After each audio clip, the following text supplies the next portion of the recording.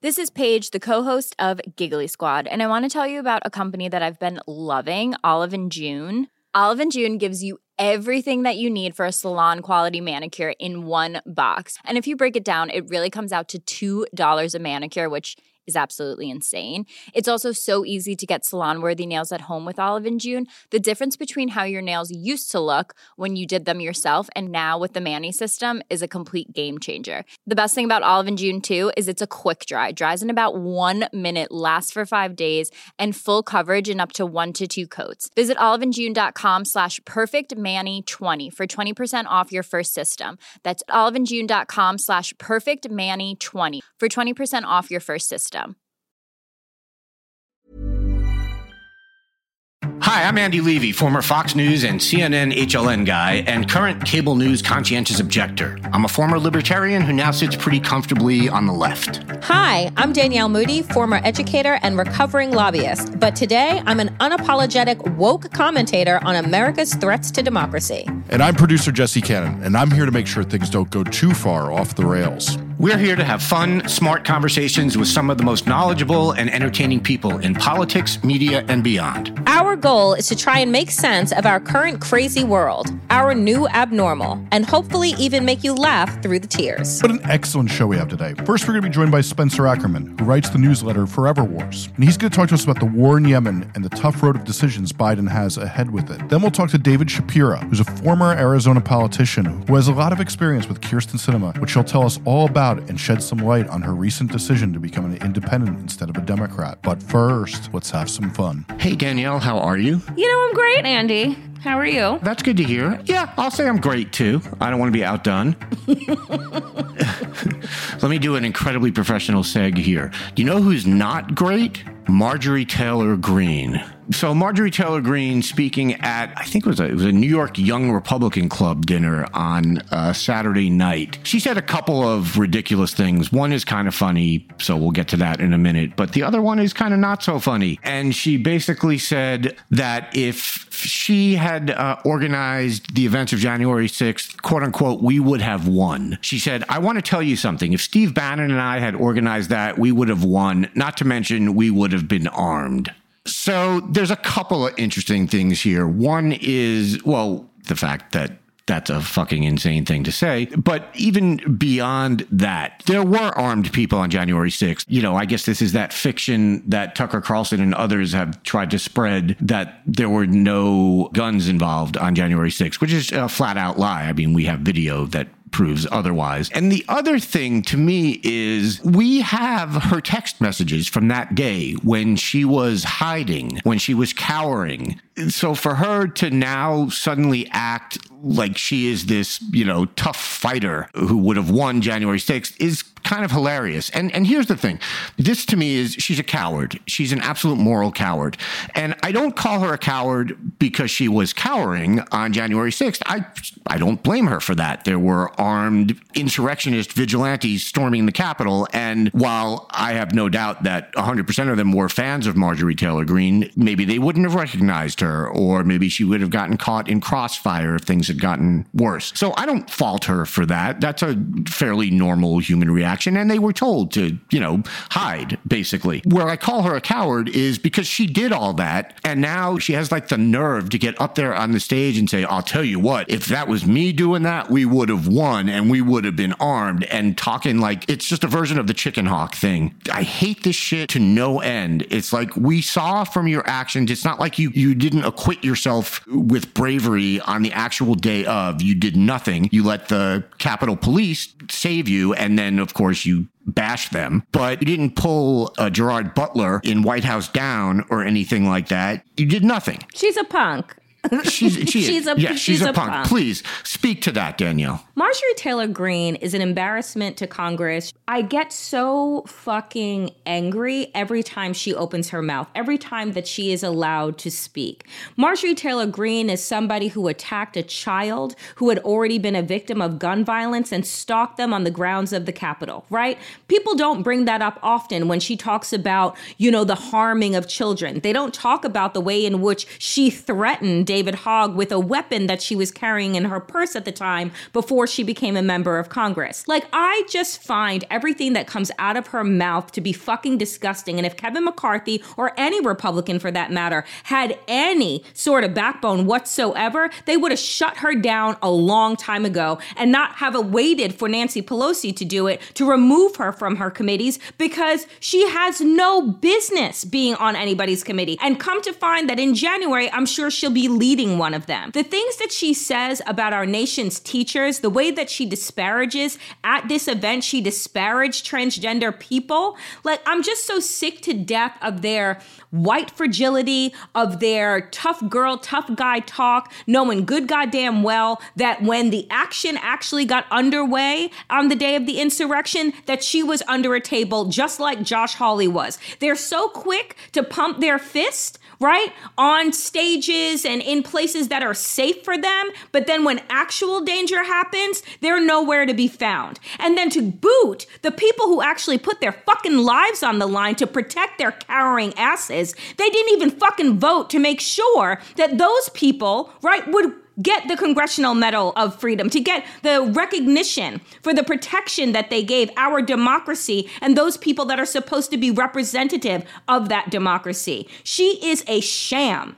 And I really wish that somebody would just pull the plug on her ability to speak, because all she does is damage our democracy, the legacy of congressional leaders, and she should be seen as an embarrassment to the Republican Party instead of one of their, their new brand of far-right voices. I can't stand her, Andy. I'm sorry. I think it's okay to not stand her. I don't think that's going to get you in trouble with our listeners. And if it is, they're going to have to go through me, because I am a tough guy.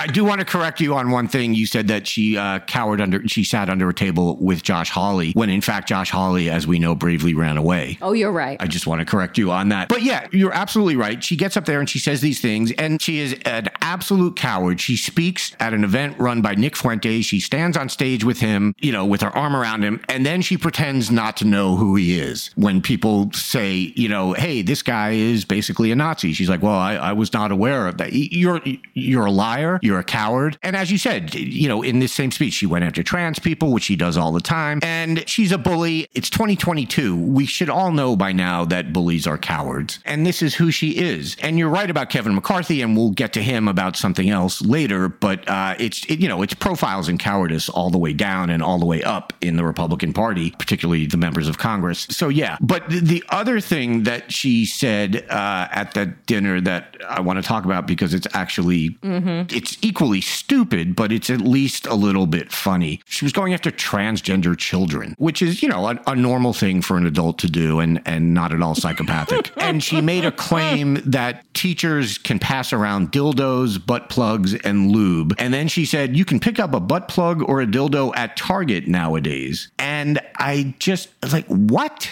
I mean, I'm not in the market for either of those things, so maybe, and I'm not shaming anyone who is, do your thing. Maybe I'm not aware of this, but I was not under the impression that you could just walk into a Target and buy a butt plug. No, you actually can't, but why would you allow a lie to get in the way of a good story so that you right. can continue to demonize an already marginalized group of people, right? And, here's the thing. Again, this is the party that is supposed to be the party of family values. Right? This is how they have always talked about themselves for decades and decades. But they have no problem making sure that they put a target on the back of trans kids who have a suicide rate that is in the upwards of the 50%, well above the national average. But you don't care, because if you cared about kids, then you wouldn't weaponize them. You wouldn't use them as a political football in order to score points. But her, it's like the Republicans' obsession with sex and sex toys and all of these imaginative things that they think are happening or that they're trying to stop from happening. None of that shit happens in K through 12 school. We don't even have basic, thoughtful sex education in our schools because of right-wingers like Marjorie Taylor Greene, right? Who would rather us have high cases of sexually transmitted diseases and pregnancies that are off the charts, because God forbid that we talk to children about their bodies and what is okay and what is not and how they care for them, right? No. That's not what the Republican Party wants. And so they go on these tropes. And, while we want to say that these things are funny that she says, This is how shootings happen at Club Q. This is how violence increases against communities that are marginalized, because you demonize them the way that she does. You talk about the danger that they pose to your children and what teachers are doing. And so teachers then are afraid to tell kids anything, afraid to act as that support for that LGBTQ kid that wants to come out, that wants to find a safe space. That's what they are doing. And so, while I want to just laugh and say, yeah, she's crazy. And, oh, can you imagine Target needing to come out and say, like, this isn't who we are? This is how violence occurs because of people like her and because of the interpretations of her rhetoric. Yeah, it's also, let's be honest, it's what she wants. I mean, it's foolish at this point to even say that, oh, well, she's not calling for actual violence. That's what she wants. And I'm fully comfortable saying that. Switching gears, I guess I was going to say to a Democratic woman, but we can't say that anymore. And I'm talking, of course, about Kyrsten Sinema, who is no longer a Democrat. She has taken herself out of the Democratic Party and become an independent. Yeah, I mean, somebody remind me when Kyrsten Sinema was an actual Democrat. The woman is a thorn in the side of our democracy. Kyrsten Sinema loves her name and lights. She should have gone to Hollywood instead of going to the U.S. Senate, because all she cares about is herself, the attention that she gets from playing the quote-unquote denim jacket-wearing maverick. This entire theme and narrative switch to say that I'm an independent and this is what the people of Arizona want. No, the people of Arizona actually voted for you because you said that you were a Democrat and shared their values. You pulled a rope-a-dope on them, right? Like, that's what Kyrsten Sinema did.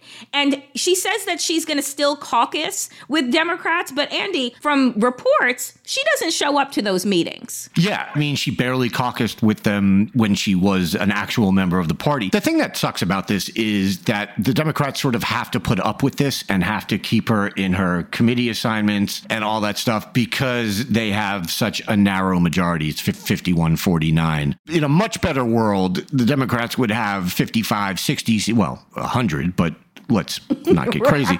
But in a much better world, the Democrats would have 55, 60 seats, whatever. And they could basically tell her where she could, stick her stupid classes. But they can't. And that's just the reality of the situation. So they have to continue to let her have her committee seats and they have to caucus with her instead of just saying, you know what? Nah, we have no interest in you. You have no interest in us. Let's call it an amicable separation. But they can't do that. And of course, she knows that. So all she does, she knows that really this changes nothing for her in terms of day-to-day life in the Senate. But what it does is maybe give her a clearer path to being reelected her next time up, because I think her hope is that the Democrats won't want to run a Democrat against her and possibly split the vote between that person and her and thereby elect a Republican. This is pure calculation on her part. And I think, and like everything else she does, it is strictly about her, and it is strictly about keeping her name in the spotlight and getting idiots like us to talk about her because we can't help ourselves. But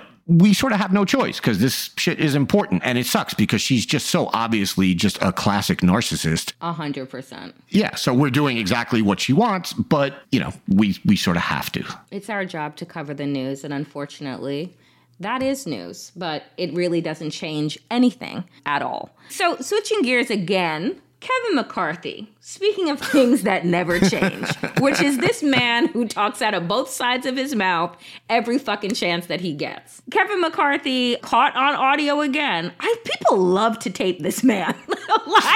Kevin McCarthy really should pat people down before he allows them in his space, because he's caught on video following the January 6th attacks saying basically that he wanted Republicans' Twitter accounts to be taken down, that they were dangerous, that they were saying some hot shit, and can't we get rid of them? It's like, yeah, Kevin McCarthy, I wish that you would use your voice, when you were on the floor of the House, to talk about the insurrection, to talk about how these people were trying to overturn our democracy. But instead, a couple of weeks after the insurrection, what did he do? He flew down to Mar-a-Lago to kiss Donald Trump's ring. And it's the same shit he's been doing.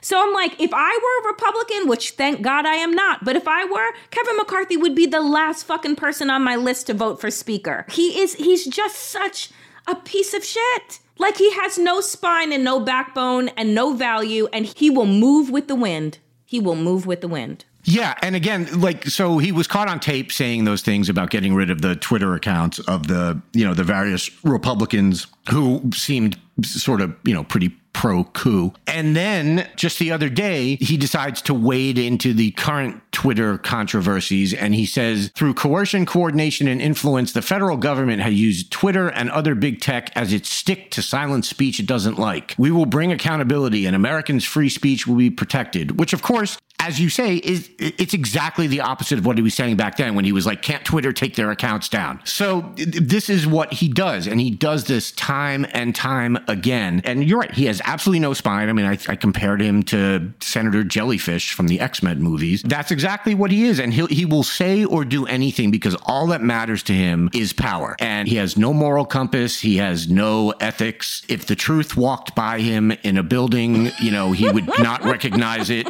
And then, but you're right, though. He does always seem to get caught on tape. And I'm now just picturing him like sitting at home and accidentally saying Alexa before he says everything so that it just gets recorded. And so that there are all these recordings out there because he's just so fucking stupid that he doesn't realize what he's doing. And it's just like, how can you keep getting caught on tape saying these things and then acting like they never happened? Because that's what he does. That's the craziest part of it all, is that he just denies it. Oh, I didn't say that. It was taken out of context. Bitch, it came out of your mouth, right? Like, it came out of your mouth. Like, I just don't understand. But then the rest of the Republican Party falls for it. He's not powerful. He's a puppet. And that's why I think the Freedom Caucus wants him, because then they'll get their way at the end of the day. Yeah, I mean, that's clearly what they're hoping for. And I mean, look, we've said this before about him that, I have said I don't see any way he's not going to be speaker. I don't know. I might be willing to backtrack that on that a little now, because it does seem like in the past week or so, there's been more and more expression on the Republican side of,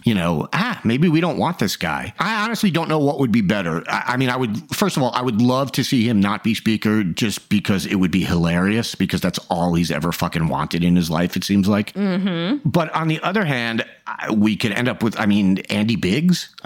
Good God. There is no one that is better than the other. They're all terrible. Right. I don't know that we end up with anyone better if it's not him. We probably don't. But I'm still sort of on the side of, if he doesn't get it, it would be so fucking funny that I could put up with however bad it is. Do you think that he would flip-flop after? Like, he doesn't get speaker. It's the only thing that he's been angling for. It's why he backtracked about Trump and the insurrection. It's why he, kisses the ring of Marjorie Taylor Greene and the other extremists in the party. Like, if he doesn't get speaker, does the real Kevin McCarthy stand up or no? I kind of feel like if I were him, if I didn't get speaker, I'd fucking retire. That's it, man. Like, how do you show your face? The one thing that you wanted this whole time, that you've been angling for, that if at any point in your life you did have a spine, you had it surgically removed so that you could get this job, and then you don't get it? Like, how do you not just at that point just tuck your tail between your legs and go back to whatever swamp you came from? But I don't know. I don't think there is a real Kevin McCarthy anymore. Maybe there was at one point. I don't think that person exists. Yeah. And you know what? You can't shame the shameless. So I couldn't imagine him quitting either. Yeah. Like that. He's not quitting. Yeah. Oh, God. Hiring for your small business? If you're not looking for professionals on LinkedIn, you're looking in the wrong place. That's like looking for your car keys in a fish tank. LinkedIn helps you hire professionals you can't find anywhere else, even those who aren't actively searching for a new job but might be open to the perfect role. In a given month, over 70% of LinkedIn users don't even visit other leading job sites. So start looking in the right place. With LinkedIn, you can hire professionals like a professional. Post your free job on linkedin.com/people today. Hi, I'm Daniel, founder of Pretty Litter. Did you know cats tend to hide symptoms of sickness and pain? I learned this the hard way after losing my cat, Gingy. So I created Pretty Litter, a health monitoring litter that helps detect early signs of illness by changing colors, saving you money and potentially your cat's life. Pretty Litter is veterinarian developed, and it's the easiest way to keep tabs on your fur baby's health right at home. Go to prettylitter.com and use code ACAST for 20% off your first order and a free cat toy. Terms and conditions apply. See site for details. When picking a commerce platform for your business, you have two choices. Or I prefer.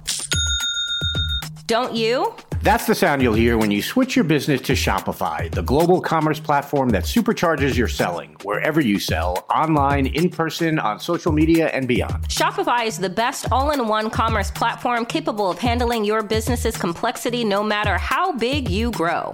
Step up to Shopify and harness the best converting checkout and the same intuitive features, trusted apps, and powerful analytics used by the world's leading brands like Rothy's, Allbirds, Brooklinen, and so much more. You're probably thinking, sure, but migrating is going to be a headache. Shopify's App Store has the migration apps you need to migrate your products, orders, customers, and more from every major e-commerce platform to Shopify. If you're anything like me, you're one of those don't put me in a box people. Everyone who knows me knows I'm a don't put me in a box person. And thankfully, Shopify never will, because with Shopify, control of your brand and business is always in your hands, from your storefront look to your back office operations. I hate when checking out from an online store and then having to pull out my credit card and type in all those numbers. A Shopify store remembers my shipping address and payment information. So if I'm on the couch and my wallet is on the kitchen counter, I don't even have to get up. Stop leaving sales on the table. Switch your business to Shopify and discover why millions trust Shopify as their all-in-one commerce platform to build, grow, and run their business. Sign up today for your $1 per month trial period at shopify.com/abnormal, all lowercase. That's 1 month for just $1 at shopify.com/abnormal, all lowercase. Shopify.com/abnormal.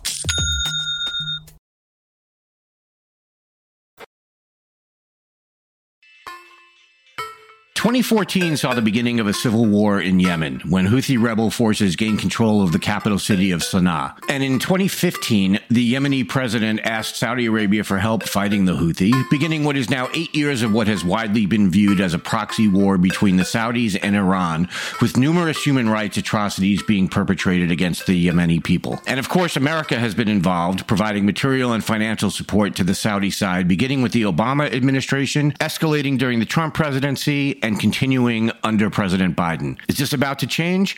Here to bring us up to speed is the publisher of the great Forever Wars newsletter, Pulitzer Prize-winning journalist Spencer Ackerman. Spencer, thanks so much for being here. Hey, thanks for having me, Andy. So, Spencer, before we get to what might happen in Congress as soon as this week, a quick question about Joe Biden. During his campaign for the presidency, he said he would make Saudi Arabia a pariah nation. Oddly, I feel as though he hasn't quite done that. It is almost like the last year has seen a giant psych placed on that quote. Yeah. I'm not really seeing much in the way of pariahing, especially given that, we're recording this a couple days after Xi Jinping got the red carpet rolled out for him in Riyadh, which is not the sort of thing that you would really expect to see with a pariah nation. Yeah. As of right this second, we are still providing support to Saudi Arabia, weapons systems money that's being used in Yemen.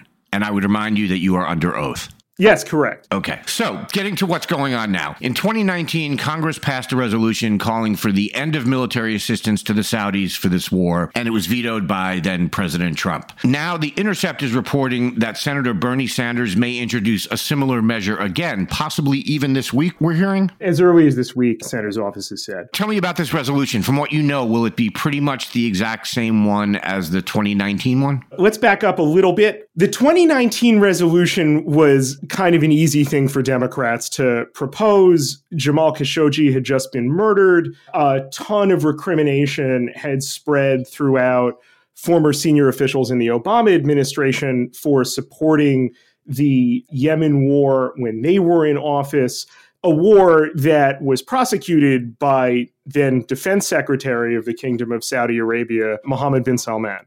So enormous amounts of recrimination happening around 2018, 2019. The Saudis appeared during the Trump administration to really rather decisively take sides in domestic politics. They were extreme backers, not just of Trump, but financial backers of Jared Kushner. Trump's children got kind of involved in bilateral diplomacy. And so there is enormous amounts of uproar within Democratic circles about what had also become one of the most, punishing, immiserating humanitarian catastrophes in the world, the support that the U.S. was giving for Saudi Arabia in Yemen.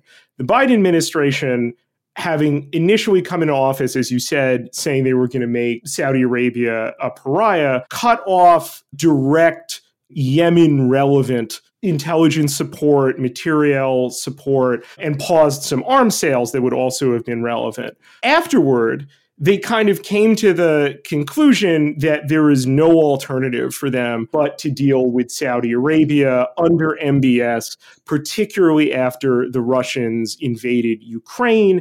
And the Saudis, especially MBS, who had seen support from Vladimir Putin personally since 2018 and the Khashoggi imbroglio, decided that they would have really no interest in listening to the United States when it came to their cooperation with Yemen. Really famously, in the summer, President Biden visited Riyadh and did that kind of abject fist bump that MBS kind of laughed at. And in particular, we saw how that translated, that laughter, when he rejected the president's call for a boost in oil production in order to cut off Russian oil revenue and thereby kind of slow down the Russian war machine in Ukraine. OPEC Plus decided not to do that. And that has left the United States under President Biden kind of, fuming, talking a bit about increasing consequences and then just not doing any of that. So now into that breach, 2 months after a ceasefire in Yemen expired in early October, Senator Sanders has kind of come back with substantively, this is a long way of answering your question,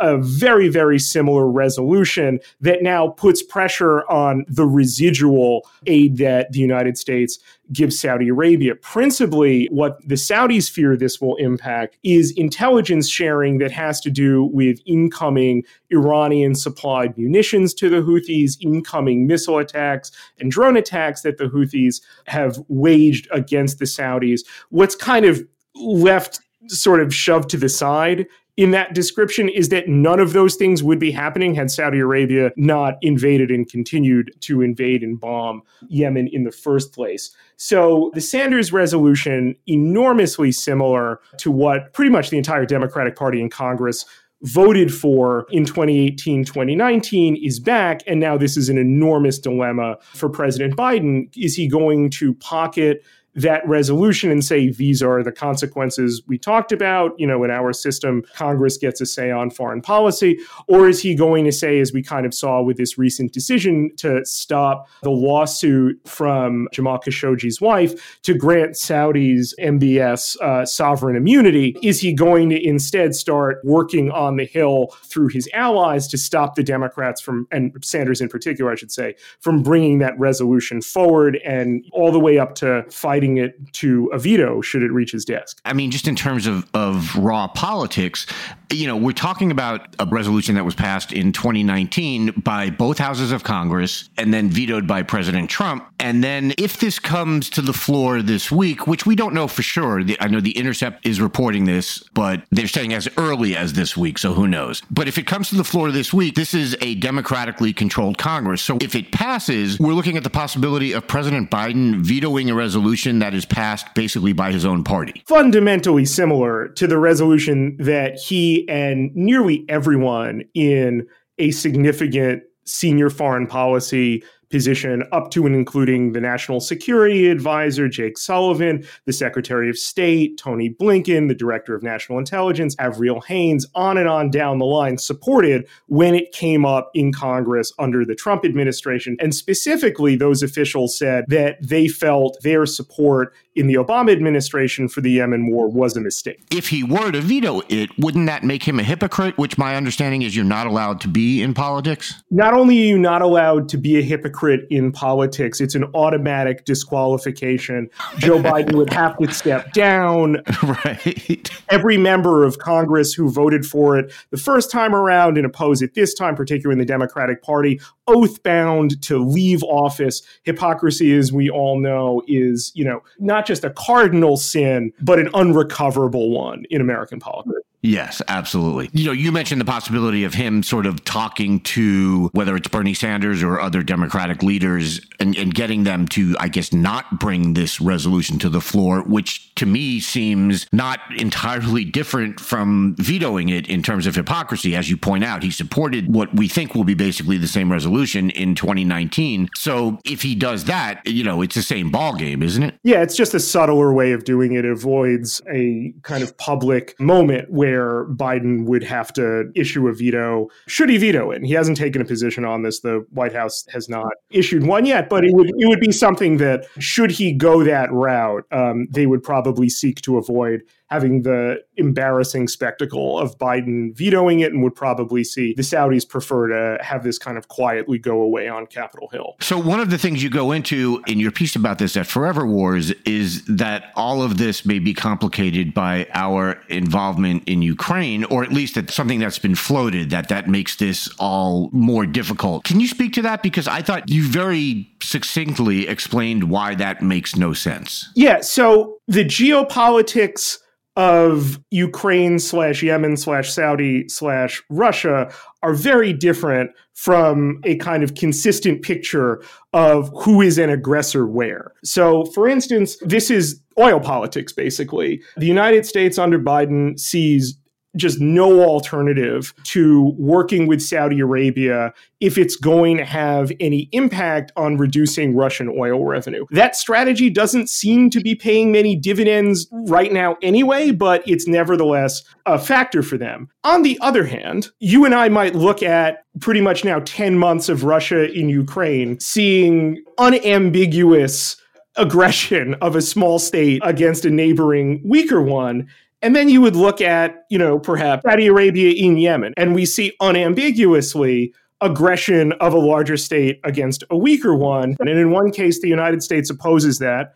And in the other case, the United States materially supports that. It would be an interesting thing to see the president of the United States decide that really is an awful geopolitical hypocrisy, and then decide, well, I guess if we're against it when the Russians do it, we shouldn't support it when our allies, the Saudis, do it. But not a whole lot of people I've talked to who follow this issue closely have a lot of faith that that's going to be what Biden does, principally because of the oil politics of the Ukraine war and how that fundamentally strengthens the Saudis. Right. I read this, I guess, in The Intercept. I read the part about, people saying, well, the Ukraine situation complicates it because we're involved. And I was like, but it's the exact opposite in Ukraine. Yeah. There's an element in terms of the politics of the resolution that may be complicated, in the sense that it would seem on the face of it to say that American intelligence support constitutes material support, in a military action undertaken by a foreign partner under the 1973 War Powers Resolution, which is to say it's a military conflict that the United States is involved in, and ultimately Congress has to authorize it. And the idea sort of floated there would be, well, if it's like that for what the U.S. is doing in terms of intelligence and military hardware support to the Saudis in Yemen, perhaps it's the same thing for what the United States is doing in terms of, counting as conflict for the War Powers Resolution when the United States provides those things to Ukraine. It may in fact be that sort of political complication, but the War Powers Resolution that Sanders is bringing up, it's not a legal precedent. It's not binding in any way on any other conflict. And if one wanted to go into the question of consistency, probably wouldn't be a terrible thing for Congress to make its voice heard and just vote for the continued support for Ukraine that way. Is it possible that makes too much sense, though? That's what worries me. It's possible, I suppose. People I've been talking to about the resolution just say, that might be a bit of an awkward complication if asked in a press conference, but the language itself of the War Powers Resolution, in the Senate does not create any kind of binding fact on U.S. material support to Ukrainian resistance. Right. So now, is there a chance that the resolution itself wouldn't pass, even though it passed in 2019? Yeah, I think there's a significant chance it wouldn't pass if the Biden administration opposes it. If the people in significant positions in the Congressional Armed Services and Intelligence Committees and Foreign Affairs Committees, all of whom supported this the first time around. Bob Menendez, the chairman of the Senate Foreign Relations Committee, who said that after the Saudi rebuke at OPEC in October, said there needed to be greater consequences on Saudi for this.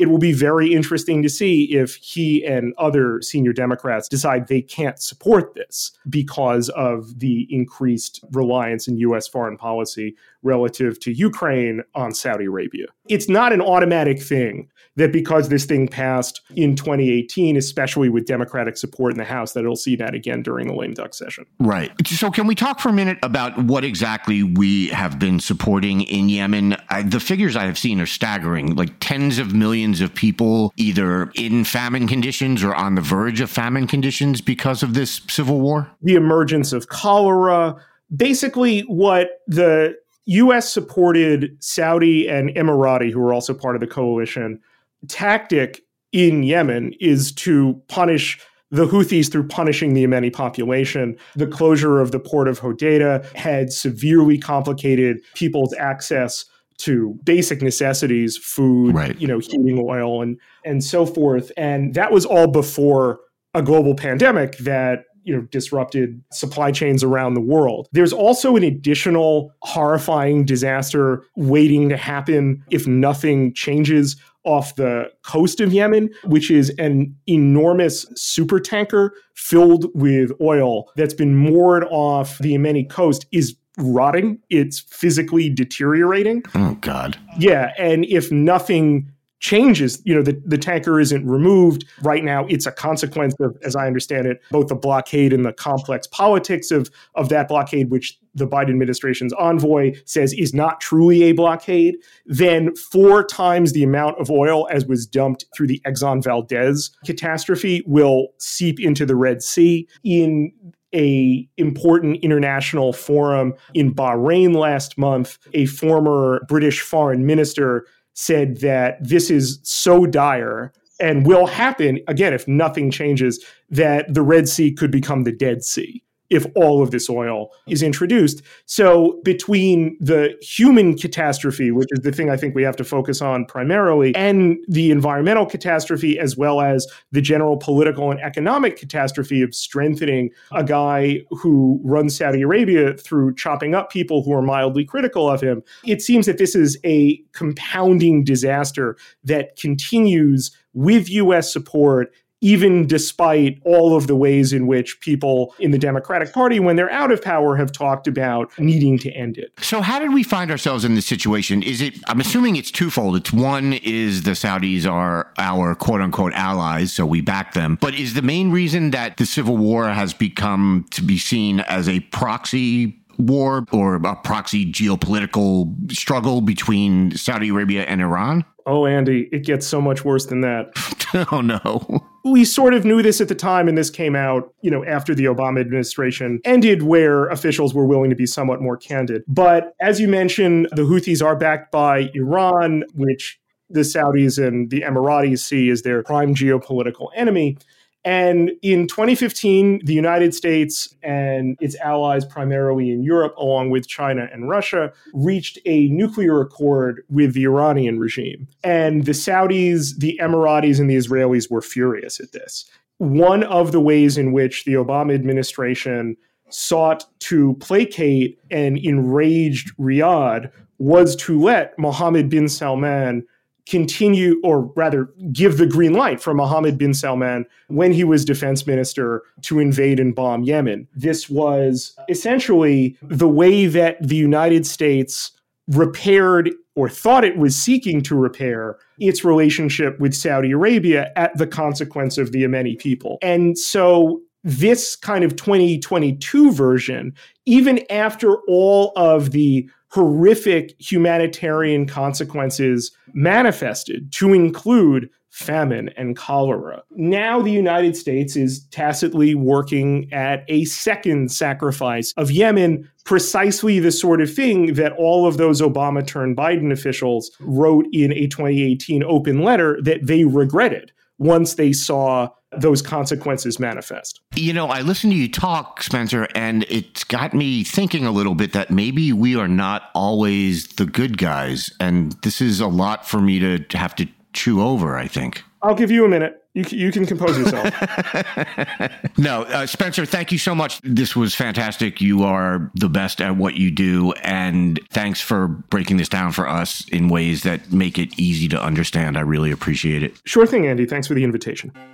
Folks, I am very happy to introduce David Shapira, who is a former Arizona legislator, worked as both a Arizona state representative and Arizona state senator between the years of 2007 and 2013. And David, you went viral the other day. Your thread was picked up by Newsweek and other outlets about Kyrsten Sinema and her recent announcement that she was going to be leaving the Democratic Party and moving to register herself as an independent. She put out a video and went so far as to say that this is what the people of Arizona would want. They want an independent thinker, that she will continue to caucus with Democrats, but as we know and as we've heard, she doesn't show up for caucus meetings, and that nothing will really change. And so there have been a lot of questions, obviously knowing that we had a big win with the U.S. Senate, with Reverend Warnock being able to become the 51st Democrat in the Senate, and then you have this announcement by Kyrsten. So I wanted to get your thoughts as to why, first off, you offered up your intimate knowledge now, after so many years between the time that you and Kyrsten Sinema worked together in Arizona, to kind of bring people's attention to her character and to her political calculus. Yeah, it's a hard question. You know, one thing you didn't mention is we ran against each other for Congress in 2012 after a 6-year friendship. You know, she moved into my district and we ran against each other for Congress. And one of the oddities of that race that I'd never seen in any other race, nor have I seen really in any race since, was she and I talked at the outset of that campaign. Mm-hmm. And we agreed that we would not go negative against each other because we were friends and we didn't want to make the other look bad. I'm sure she thought she was absolutely going to win, and I thought I had a chance at winning. There was a third candidate in the race who we anticipated was going to go negative. He had gone negative in all of his prior races, and she and I just didn't want to do that to each other. At least that's what I thought. Mm-hmm. I didn't bring out anything about her character. I didn't really talk about her. I talked about my own vision for the future in that campaign, and I kept my commitment.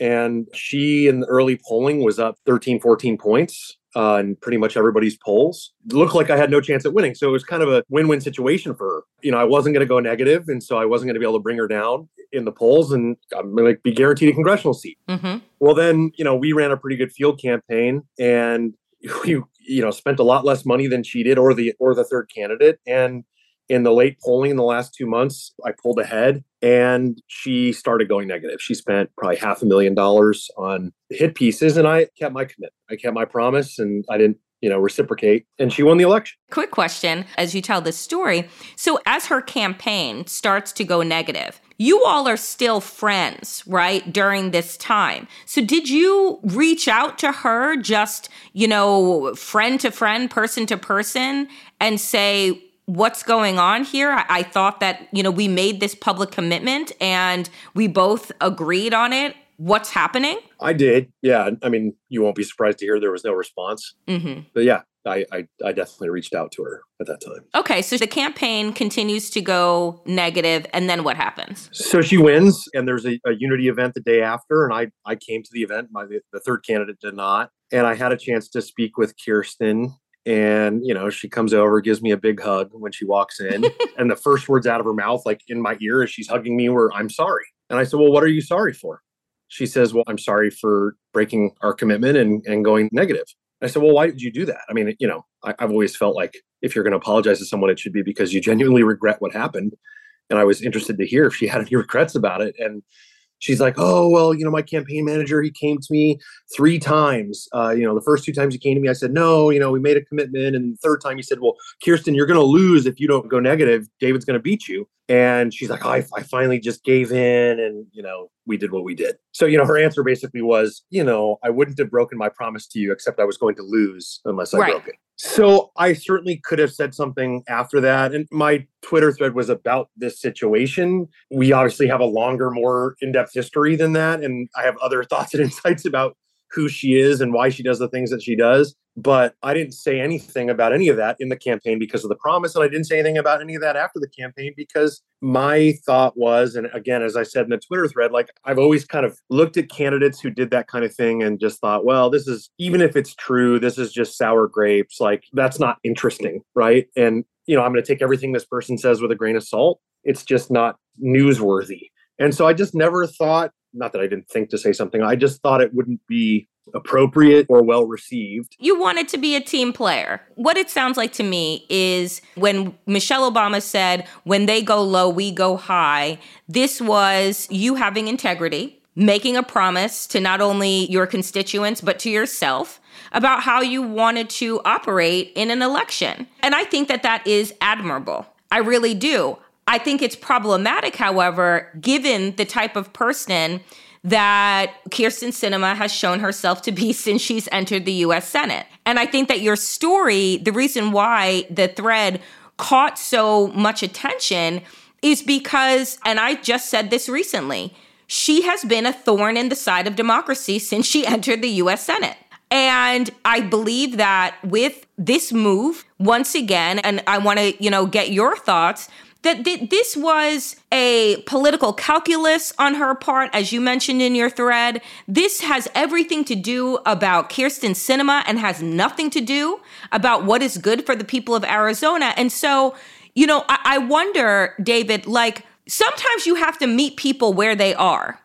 And so if they go low, you sometimes need to meet them at that place. And so I'm curious as to how you think that this latest move to have her name in the headlights and the narrative shift to be talking about her as opposed to the Biden administration's series of wins as we end the year, what that says about her character and what people really need to understand as we move into this new Congress in January. I don't disagree with you. I mean, I think the Michelle Obama strategy of going high may not be an effective strategy at the end of the day, but my integrity is more important to me, I guess, than the effect. But also, I just want to say 2 quick things about the thread that I think are important in response to your comments. And the first is the historical context I gave in that thread of what happened in that campaign. All of that's public information. Right. Anybody who followed that race knows that she made a public commitment to not go negative.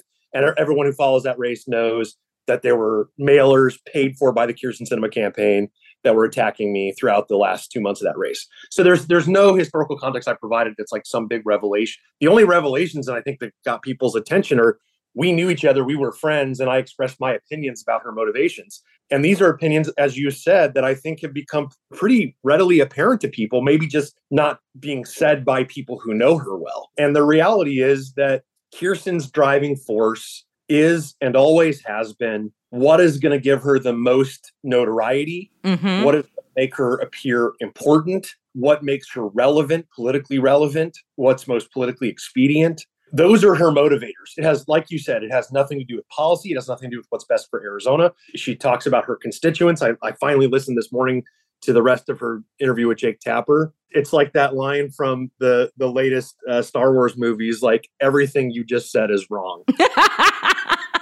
There was virtually nothing that she said in that interview that was true and accurate.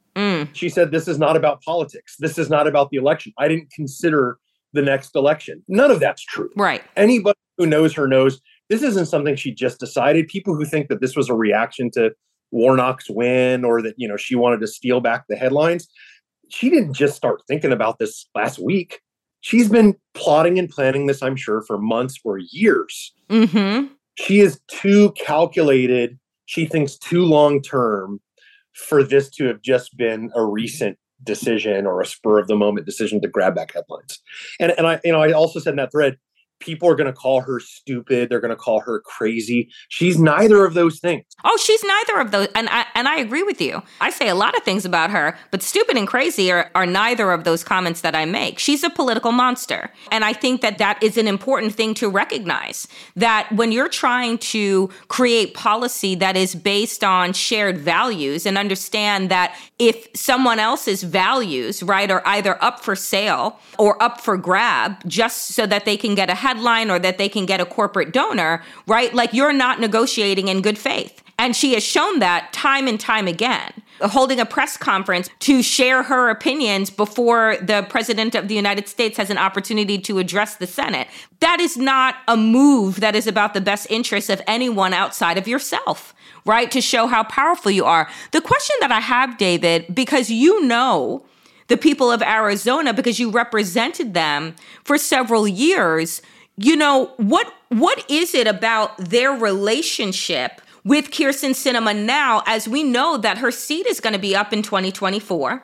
We know that if a Democrat runs against her, that we are most likely going to be splitting that vote, giving the seat to a Republican. So I want to get your thoughts on where the constituents of this really interesting state now in our political map kind of stands in terms of their feelings for her. Yeah, you know, I mean, all the recent polling has shown that she would lose the Democratic primary. You know, I have friends of mine now who I work with in California politics and across the country who have asked me, just because they know my history and relationship with her, like, what's her long-term plan? And like, if she's so smart and calculating her popularity among Democrats, like, how is she going to win her next primary? And I kept telling them, she has a plan. There is no chance that she has looked at the next election and thought, oh yeah, I can beat Ruben Gallego in a primary, or I can beat Greg Stanton in a primary. She has contemplated it. She's thought about it. She's polled it. She has seen the same numbers that the rest of us have seen. And she knew that there's no way she wins a Democratic primary. So that was a zero chance scenario. So she looked at that and she calculated and she figured, all right, well, what are the other possibilities? What if I run as an independent? What happens in that scenario? I'm certain she's polled it, or at least focus grouped it to find out what people's reaction would be. I'm not saying that it means she's going to win, but it certainly gives her a chance. And frankly, I think we're about to see a really interesting game of chicken. And people, I don't know if you're familiar with Ruben Gallego, who's a South Phoenix congressman, or Greg Stanton, former mayor of Phoenix, who's a congressman representing the East Valley of Maricopa County, Phoenix area. But both of them are angling to possibly run for the seat. Right. Ruben is a firebrand, very outspoken, known for using swear words on Twitter in his tweets. People think he's a very bold, upfront, in-your-face progressive. And I think that's true. I've known Ruben for a long time. I've known Greg for a long time. But I think the calculus she's playing is, in part, the same calculus she played in the 2012 races, which is there's these two guys that both want this seat. They're going to fight it out amongst each other, whether it's behind the scenes before the election or in the election, possibly even in the primary.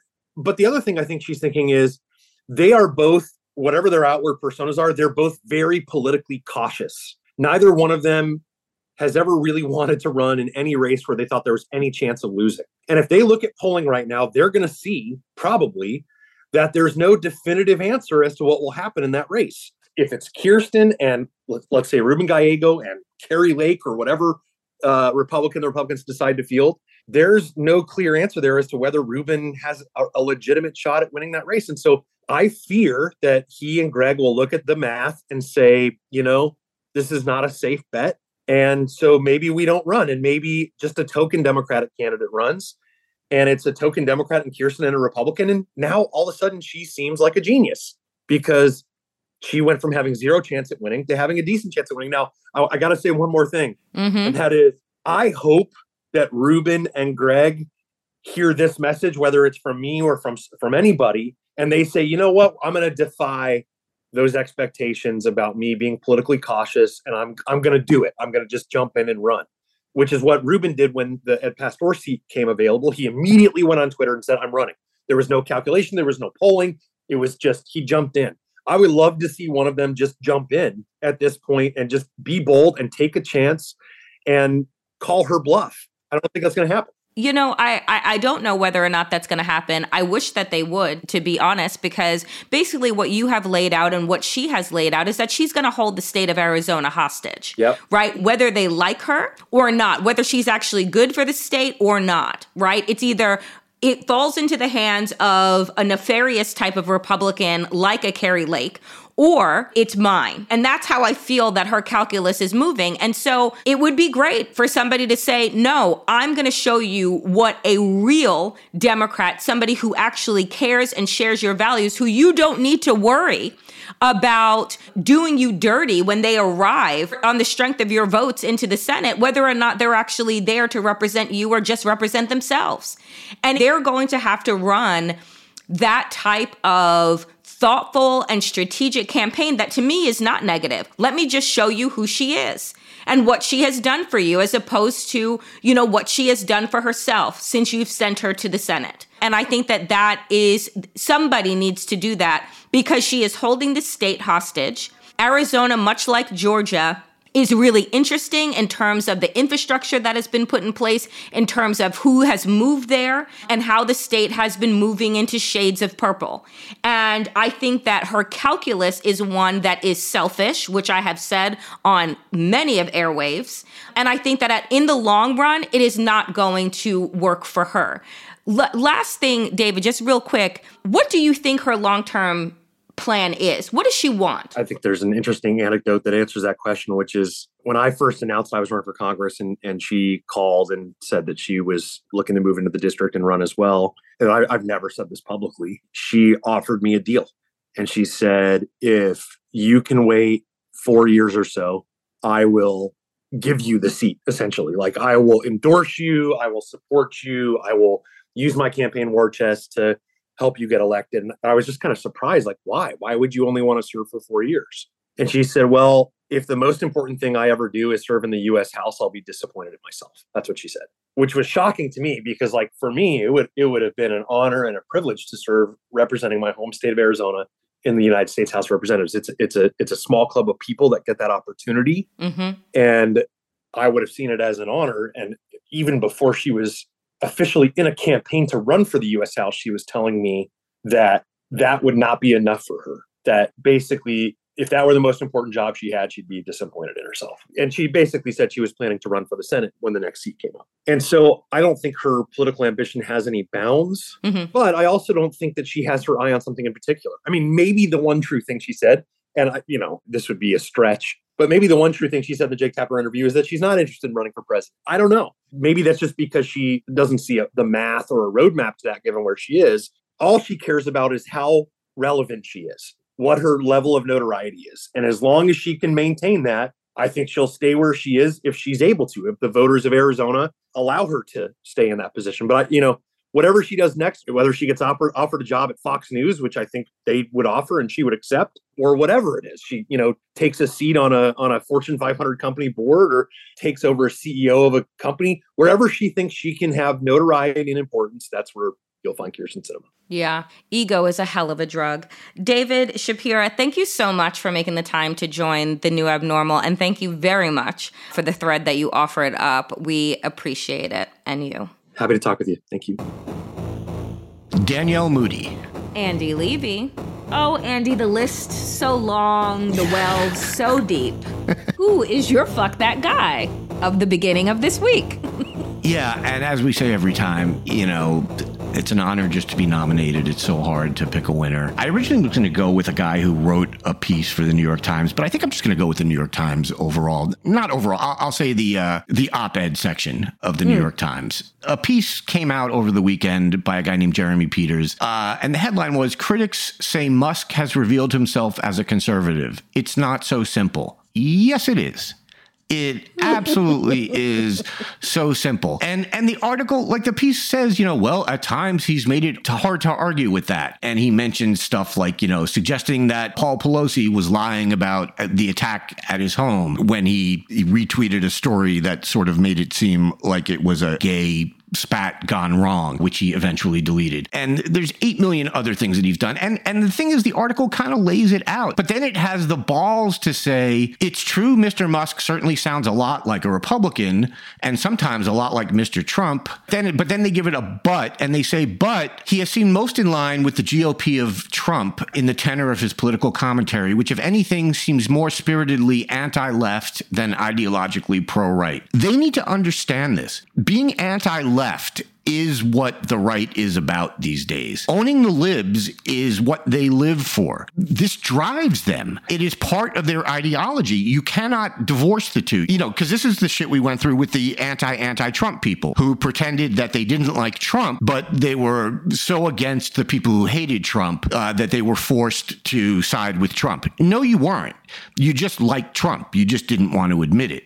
That became more and more obvious over the years, and it got to the point where you could not at all distinguish a so-called anti-Trump position from a pro-Trump position. But the media seems insistent on not learning any lessons from the Trump era and making the same fucking mistakes again with Musk. And it drives me fucking insane. We've just been through this, and there were tons of us, who at the time knew what was going on and were like, no, these people are what they say they are, which is not anti-Trump. They're pro-Trump. Just take them at the things they say and stop beating around the bush and trying to act like they're not that. And I think some of the media finally came around to it, and we see it now. There are now places that will actually call Trump a liar who would not call him a liar 2-3 years ago, but they're doing the same exact thing with Musk. And I don't want to wait until 2028 for the media to get on board with this and to realize what's going on here. Get it through your skulls that Musk he really is a carbon copy of Trump. And if that doesn't put you on the conservative side of the political spectrum, I don't know what does. So my fuck that guy is the New York Times op-ed page. Get your head out of your ass and stop printing. This is just the latest in a long line of shit that they've been running, anti-trans stuff and whatever. But get your head out of your ass and stop pretending that Elon Musk isn't what he is. So who is your fuck that guy, Danielle? I'm sure it was an easy pick. It always is. It always is. And, last week, the Respect for Marriage Act was passed by both the House and the Senate, and President Biden is getting ready to sign it this week. And lo and behold, 12 Republicans in the Senate voted for the passage of this piece of legislation that not only makes it so if the weaponized Supreme Court decides to overturn same-sex marriage, that LGBTQ people who are married are still protected, as well as, because in 2022, nothing should shock us, we also have to protect interracial marriage as fucking well. Right. So only 12 U.S. Republicans come out for this, and Senator Todd Young was one of them. And get this. The Cass County Republican chairman has decided to censure Todd Young with a letter. And this is what he says, because he is just, David Ritchie, who is the Cass County Republican chairman, is just outdone. He's outdone with equity. So here's what he says. Dear fellow county chairman, it does not bring me pleasure nor eagerness to write to you this evening. Like, also, what century are we writing this in? Nonetheless. Right. In our last precinct meeting, Senator Young's decision to break with 11 other Republicans and vote in favor of the Marriage Protection Act was brought up and discussed. During that meeting, the Cass County Republicans felt that waiting until the next election cycle to share how upset they were would not accomplish anything, and therefore choose to write this letter of censure to Senator Young. What is wrong with these people? I don't understand how people having the ability to marry who the fuck they want has any bearing on your goddamn life. Marriage equality passed, right, was legalized across the country in 2015. Did something happen to heterosexuals during this time that I don't fucking know? Did everybody else's marriage that's in a straight marriage, did it implode? Did the divorce rate double what it was? No, it didn't. Nothing actually occurred whatsoever, except for people to be free to marry the person that they want and have that marriage recognized and have the protections thereof. And so it kills me. We had a Republican representative that was on the floor last week, fake crying. Karen was fake crying because, queer people being able to marry was hurting her heart. Now you have this a senator being censured by his party for standing up for equity. It's like the one bare minimum thing that they fucking do. I don't know. Between their conversations around dildos and butt plugs and their pushback against people being able to marry, you're like, the question people should ask is, what the fuck is wrong with the Republican Party? Honestly, what is going on? Is it QAnon? It's not just Trumpism. It's not just MAGAdom. It's so much deeper. The repression, the self-hatred. Like, I just don't get it. But my fuck that guy is the whole of the Cass County Republican Party. You all are an embarrassment. And also, in your rejection of this, you clearly just rejected interracial marriage as well. So, well done. Danielle, I have to say, now you've got me thinking that, is it possible that the reason I'm not married is because gay marriage is legal? You know, I think that you should sue. I think you should sue. Sue the gays. Oh, man. I have a red pill and I haven't taken it, but I think I'm about to. Hope you enjoyed checking out this episode of The New Abnormal. We're back every Tuesday, Friday, and Sunday. If you enjoyed it, please share it with a friend and keep the conversation going. This podcast is a Daily Beast production with production by Jesse Cannon and Seamus Calder.